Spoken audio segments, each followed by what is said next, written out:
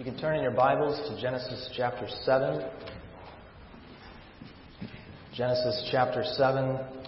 Maybe not your traditional Thanksgiving service text, but there are certainly plenty of things to be thankful for, even as we consider this text. We're going to go ahead and read the whole chapter. Genesis chapter 7. I believe it's on page 5 and 6 of the Pew Bible, if you are using that. Genesis chapter 7, beginning at verse 1. This is God's Word. Then the Lord said to Noah, "Go into the ark, you and all your household, for I have seen that you are righteous before me in this generation. Take with you 7 pairs of all clean animals, the male and his mate, and a pair of the animals that are not clean, the male and his mate, and 7 pairs of the birds of the heavens also, male and female, to keep their offspring alive on the face of all the earth. For in 7 days I will send rain on the earth 40 days and 40 nights, and every living thing that I have made I will blot out from the face of the ground." And Noah did all that the Lord had commanded him. Noah was 600 years old when the flood of waters came upon the earth. And Noah and his sons and his wife and his sons' wives with him went into the ark to escape the waters of the flood, of clean animals and of the animals that are not clean, and of birds and of everything that creeps on the ground. 2 and 2, male and female, went into the ark with Noah, as God had commanded Noah. And after 7 days the waters of the flood came upon the earth. In the 600th year of Noah's life, in the 2nd month, on the 17th day of the month, on that day, all of the fountains of the great deep burst forth, and the windows of the heavens were opened, and the rain fell upon the earth 40 days and 40 nights. On the very same day, Noah and his sons, Shem, Ham, and Japheth, and Noah's wives and the 3 wives of his sons, with them entered the ark, they and every beast according to its kind, and all the livestock according to their kinds, and every creeping thing that creeps on the earth according to its kind, and every bird according to its kind, every winged creature. They went into the ark with Noah, 2 and 2 of all flesh, in which there was the breath of life, and those that entered, male and female of all flesh, went in as God had commanded him. And the Lord shut him in. The flood continued 40 days on the earth. The waters increased and bore up in the ark, and it rose high above the earth. The waters prevailed and increased greatly on the earth, and the ark floated on the face of the waters. And the waters prevailed so mightily on the earth that all the high mountains under the whole heavens were covered. The waters prevailed above the mountains, covering them 15 cubits deep. And all flesh died that moved on the earth, birds, livestock, beasts, all swarming creatures that swarm on the earth, and all mankind. Everything on the dry land in whose nostrils was the breath of life died. He blotted out every living thing that was on the face of the ground, man and animals and creeping things and birds of the heavens. They were blotted out from the earth. Only Noah was left, and those who were with him in the ark. And the waters prevailed on the earth 150 days. This is God's Word. Let's pray. Almighty God, as we come to you, we give you thanks for your mercy and your grace to us. Even as we consider this text this evening, we ask, O God, that you would ignite within us hearts of thankfulness and gratefulness for the way in which you have worked throughout history to spare a people for yourself and for your glory. So we ask that you would soften our hearts tonight to hear your word. We pray these things in Christ's name. Amen. If you begin reading your scriptures at the very outset, right after Adam and Eve had fallen in the garden, one of the key themes that you'll begin to pick up on is this notion that there are 2 seeds, or 2 kingdoms, or 2 peoples, and that theme is going to run itself throughout Scripture. In Genesis 3:15, you remember, after Adam and Eve have sinned, God comes to them and He brings about both a gracious word but also a curse upon Adam and Eve. But He also comes to the serpent. And you remember those words in Genesis 3:15. We often will recite them, the first message of the gospel. But what we sometimes will fail to do is to begin at the beginning of that verse. God says this to the serpent: I will put enmity between you and the woman, between your offspring and her offspring. He shall bruise your head, and you shall bruise his heel. It is God Himself who puts this enmity in play. It is God Himself who sets the stage to bring about this kingdom against another kingdom. So there are two kingdoms, there are two seeds, and as you begin to turn the pages of Scripture, you start seeing this. You see it in the immediate next chapter with Cain and Abel. You have Cain who kills Abel, the unrighteous and the righteous. And then Adam and Eve have Seth, and that line begins to continue, and it starts to go out, and you see it running again in the sons of Cain, with the seed of Cain and Lamech, and the son of Seth and Enosh. And then you get to Genesis 6, and you get this strange text where the sons of God saw the daughters of men, and they took them, and they chose them for themselves. And there's this strange phrase, is the sons of God. There's often dispute whether these sons of God are angelic beings marrying the daughters of men, or is it the sons of God? Are they referring to humans? And while not necessarily do we need to get caught up in that, I do think it's helpful, and I do think it's clear in light of the preceding sections and the following sections that it's most probably a reference to humans, to mankind. John Murray comments on this, and he points out two specific ways in which this is clear. First, the preceding section, it's quite clear this is referring to humans. But more importantly, it's that God brings the judgment for this heinous act.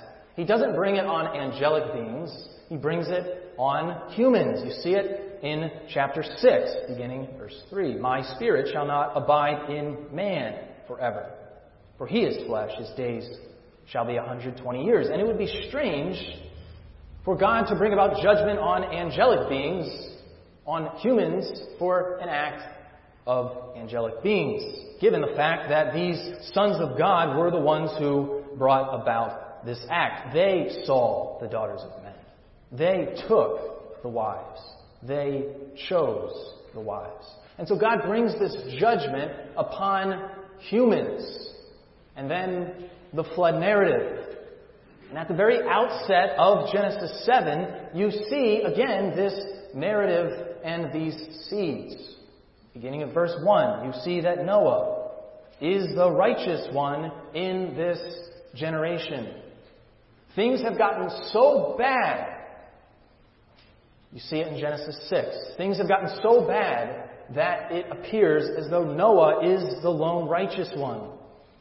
And so there's this contrast, this great contrast between the righteous in this world and the unfaithful in this world. Again, noting back to chapter 6, the Lord sees the wickedness of man was great in the earth, and that every intention of the thoughts of his heart was only evil continually. And then it says, but Noah found favor in the eyes of the Lord. So there's this great contrast. There's this tension between the world's corruptness and Noah's obedience and righteousness.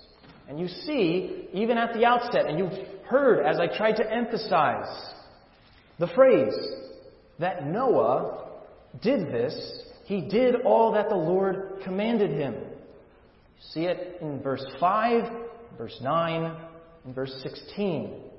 Noah, in the midst of this hostile world, remains faithful to the Lord, and specifically to His Word.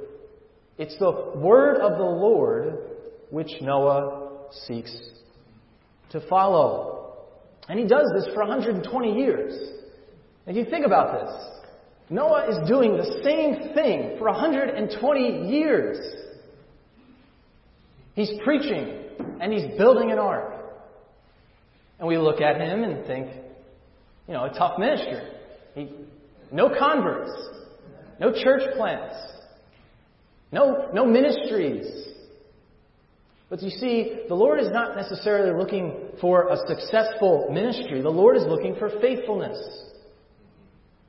Noah, for 120 years, can you imagine the same thing every single day, over and over again? You see, the only reason that Noah can do this is because of that phrase. Noah did all that the Lord commanded him. You see, Noah understood that the only word he needs in this life is the Word of God. He understood that the words of God are life-giving and that they are sufficient for all of life. Not just in the realm of some ethereal spiritual matter, but all of life. God's Word is all that Noah is focused on. He believes that God's Word is sufficient for faith and life, and for all of it. What about us? We can see this and we can think that's somewhat intimidating. I don't know if I could do this for 120 years. In the midst of an unfaithful and wicked generation. But you see, once again, we can see Noah and his example, as the author of Hebrews picks up. By faith, Noah, when warned about things not seen, in holy fear, built an ark to save his family. By his faith, he condemned the world and became an heir of righteousness that is in keeping with faith. So in the midst of our, as Paul says, present evil age, how are we to live? I reckon it's the same way Noah lived. It's by the very Word of God, the sufficient and final authority for all of our life. And see, that's why Noah can live and not be concerned about the affliction that he's receiving, because he's looking to the things that are not seen as opposed to the things that are seen. He's serving the Lord in reverent fear and not growing fearful about those around him.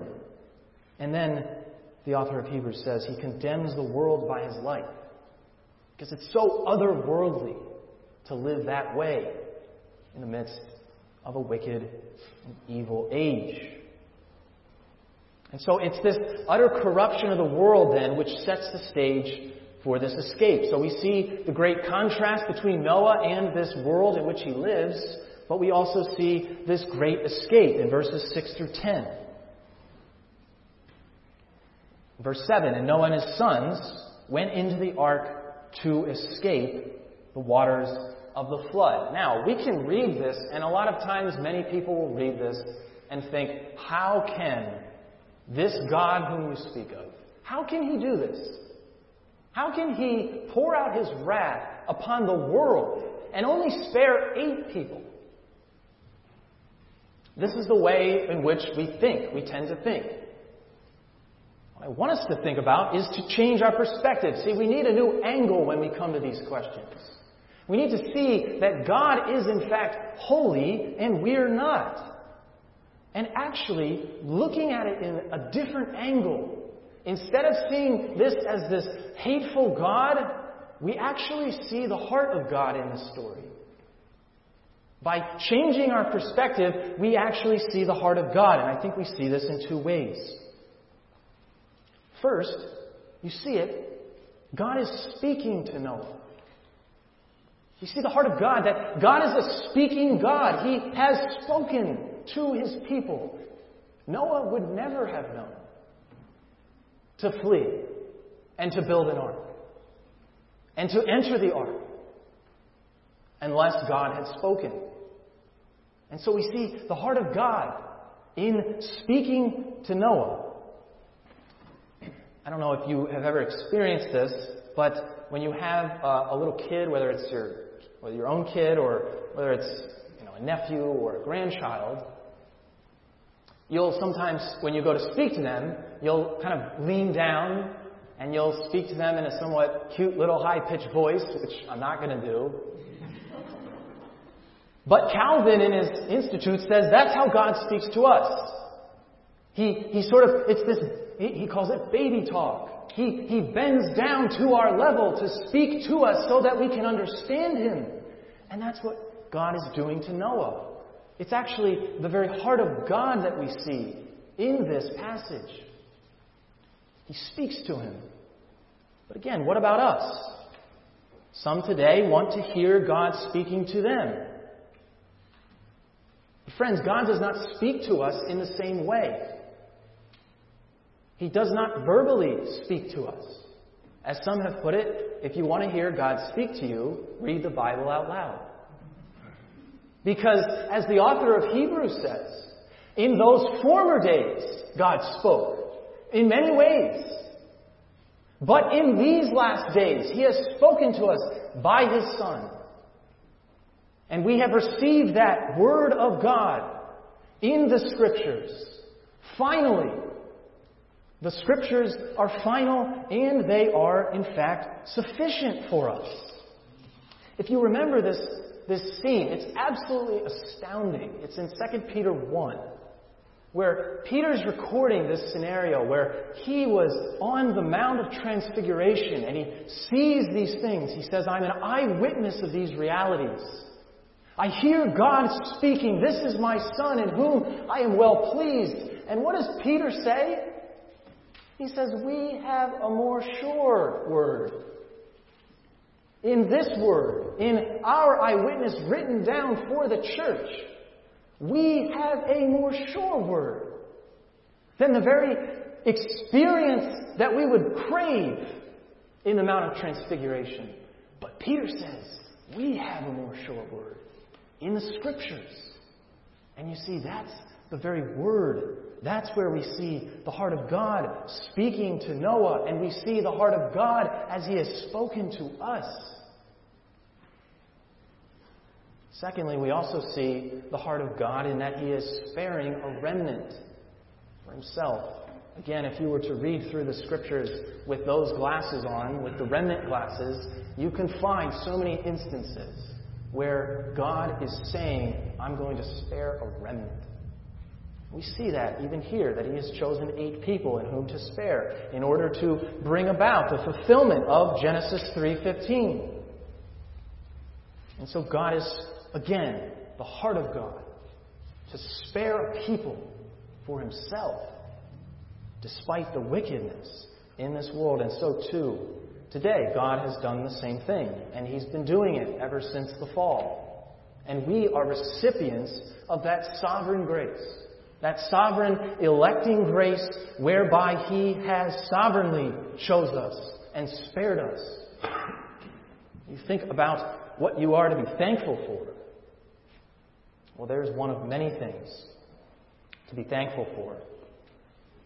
Thirdly, verses 11 through 16, we see the great security that Noah has. The great security.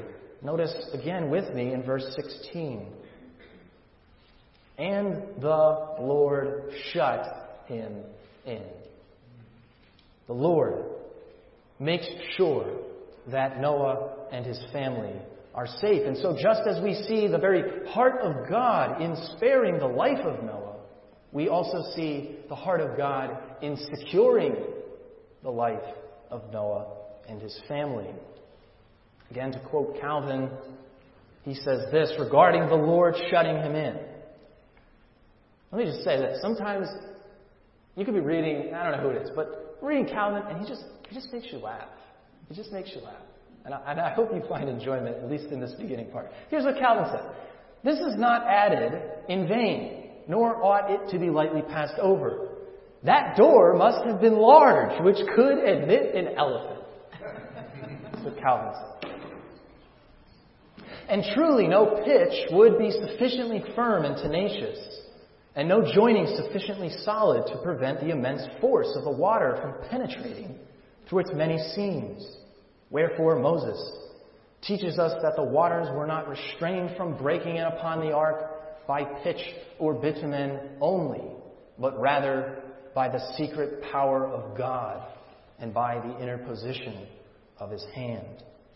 In other words, Moses, inspired by the Holy Spirit, reminds us that it took nothing short of God himself to close the door of the ark.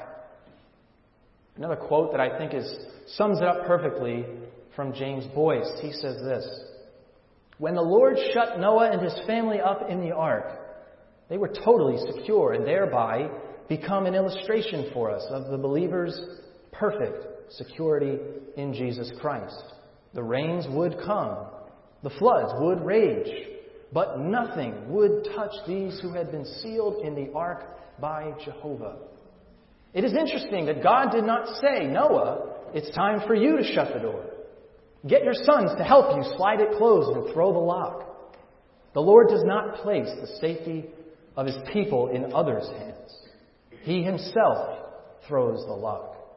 It is said of him in Revelation 3:7, "What he opens, no one can shut. And what he shuts, no one can open." End quote. And to round things off, some of you have heard me use this before, but Augustus Toplady in A Debtor to Mercy Alone says this: "More happy, but not more secure, the glorified spirits in heaven." More happy, yes, but not more secure. In other words, friends, you will never be more secure than you are right now in Christ. Even seeing him face to face, there is no more security. Happier, of course, no sin, but not more secure. And so that's what we see when God himself shuts the door. He is enabling and making sure that his people are safe. The sobering reality is that just as the Lord's closing of the door meant security for Noah and his family, it also meant forever damnation for those who had not entered the ark. And so finally we see this in verses 17 through 24. The great day has finally come. The flood waters are rising. The ark is floating. The great day of God's wrath has come upon the world for their sin. Now, if you have your Bibles, please turn over with me to 2 Peter chapter 3.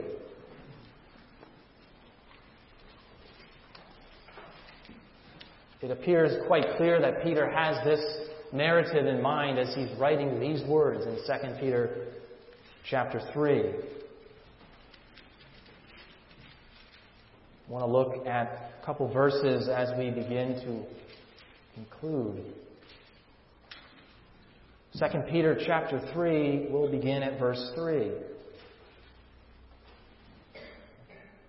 "Knowing this, first of all, that scoffers will come in the last days with scoffing, following their sinful desires.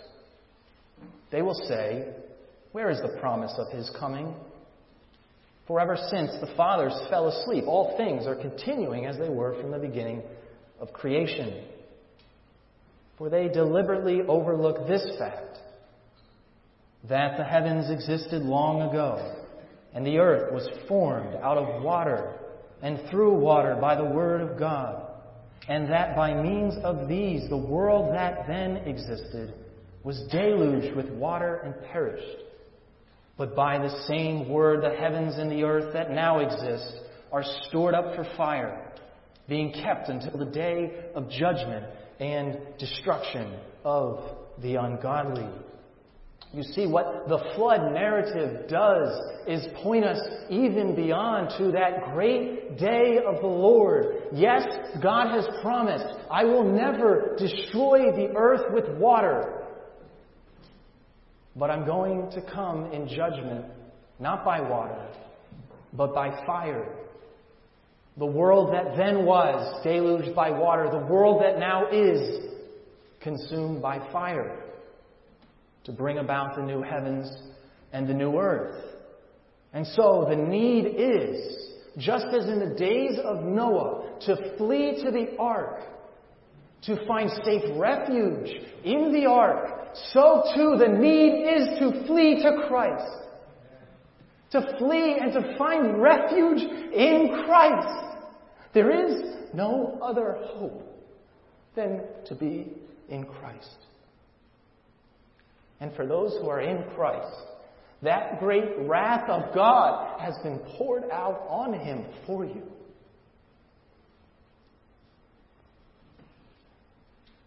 And that is why the New Testament is so concerned about getting into Him.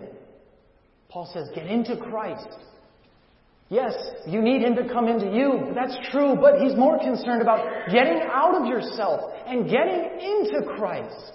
Because it's in Christ, in Christ alone, your hope is found. All other ground is sinking sand. He is the ark in whom we find refuge from the wrath of God. There is no other escape.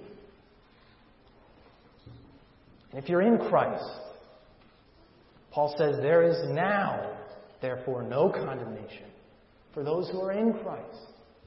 Because, friends, He has taken the wrath of God upon Himself on the cross for you. The great wrath has fallen on Christ in my place. Condemned He stood. Hallelujah. What a Savior. For those who are outside of Christ, you will find yourself trapped as those who were, imagine the terror. Imagine if you've ever been underwater for too long, that feeling of terror that rises in you. The same and even far greater terror that will rise upon you on that day when Christ returns. The call tonight is to flee to Him, to come unto Him, all who are weary and heavy laden. He will give you rest. And He promises those who come to Him, I will in no wise cast you out. Because, friends, the door is shut. And so, for those outside of Christ, flee to Him. For those who are in Christ, there are those you know who do not know this. Even in America, there are people who don't know the name of Christ. They've never heard of this news. They don't know that there is, in the Scriptures, a day of wrath and judgment coming. They suppress that. And so, there are so many in our lives who need this word. It's not just a word of wrath, it's a word of grace. God has spoken to us in the Lord Jesus Christ. And so we as believers in Christ, may we be faithful. May we think about those in our life, whether it's neighbors or whether it's a loved one. May we know who these people are. May we think about these people. And may we see their faces on that day of wrath coming. And may that drive us to share this news, this wonderful news that Christ has come to seek and save that which is lost. So may we be faithful in this, even as Noah was faithful to preach and to build and to leave the results up to God. May we too preach and build and leave the results up to God. And so it's not your traditional Thanksgiving message, but it certainly is something we can definitely be thankful for. That Christ has come, and He is that ark in whom we find refuge.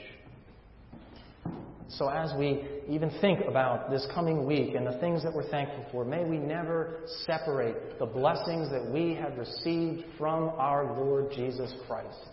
All of our blessings, Paul tells us, come in and through our union with Him.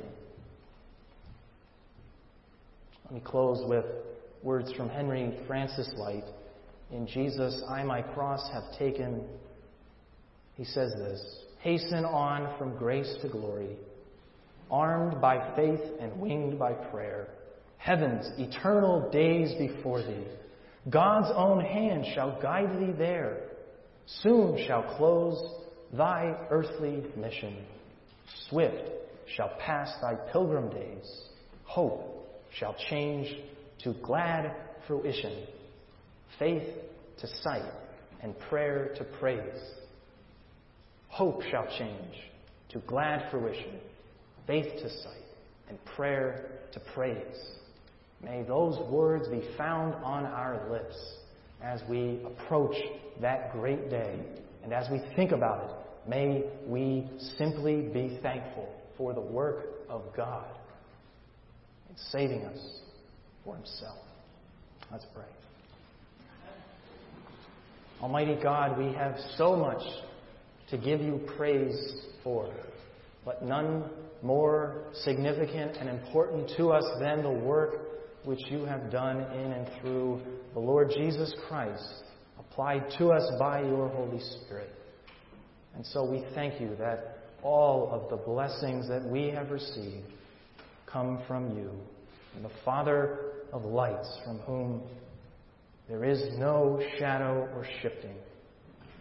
So we praise you, O God, and may our hearts delight to sing your praises and to share this wonderful news, even to those who are lost. We ask for your help. We pray these things in Christ's name. Amen.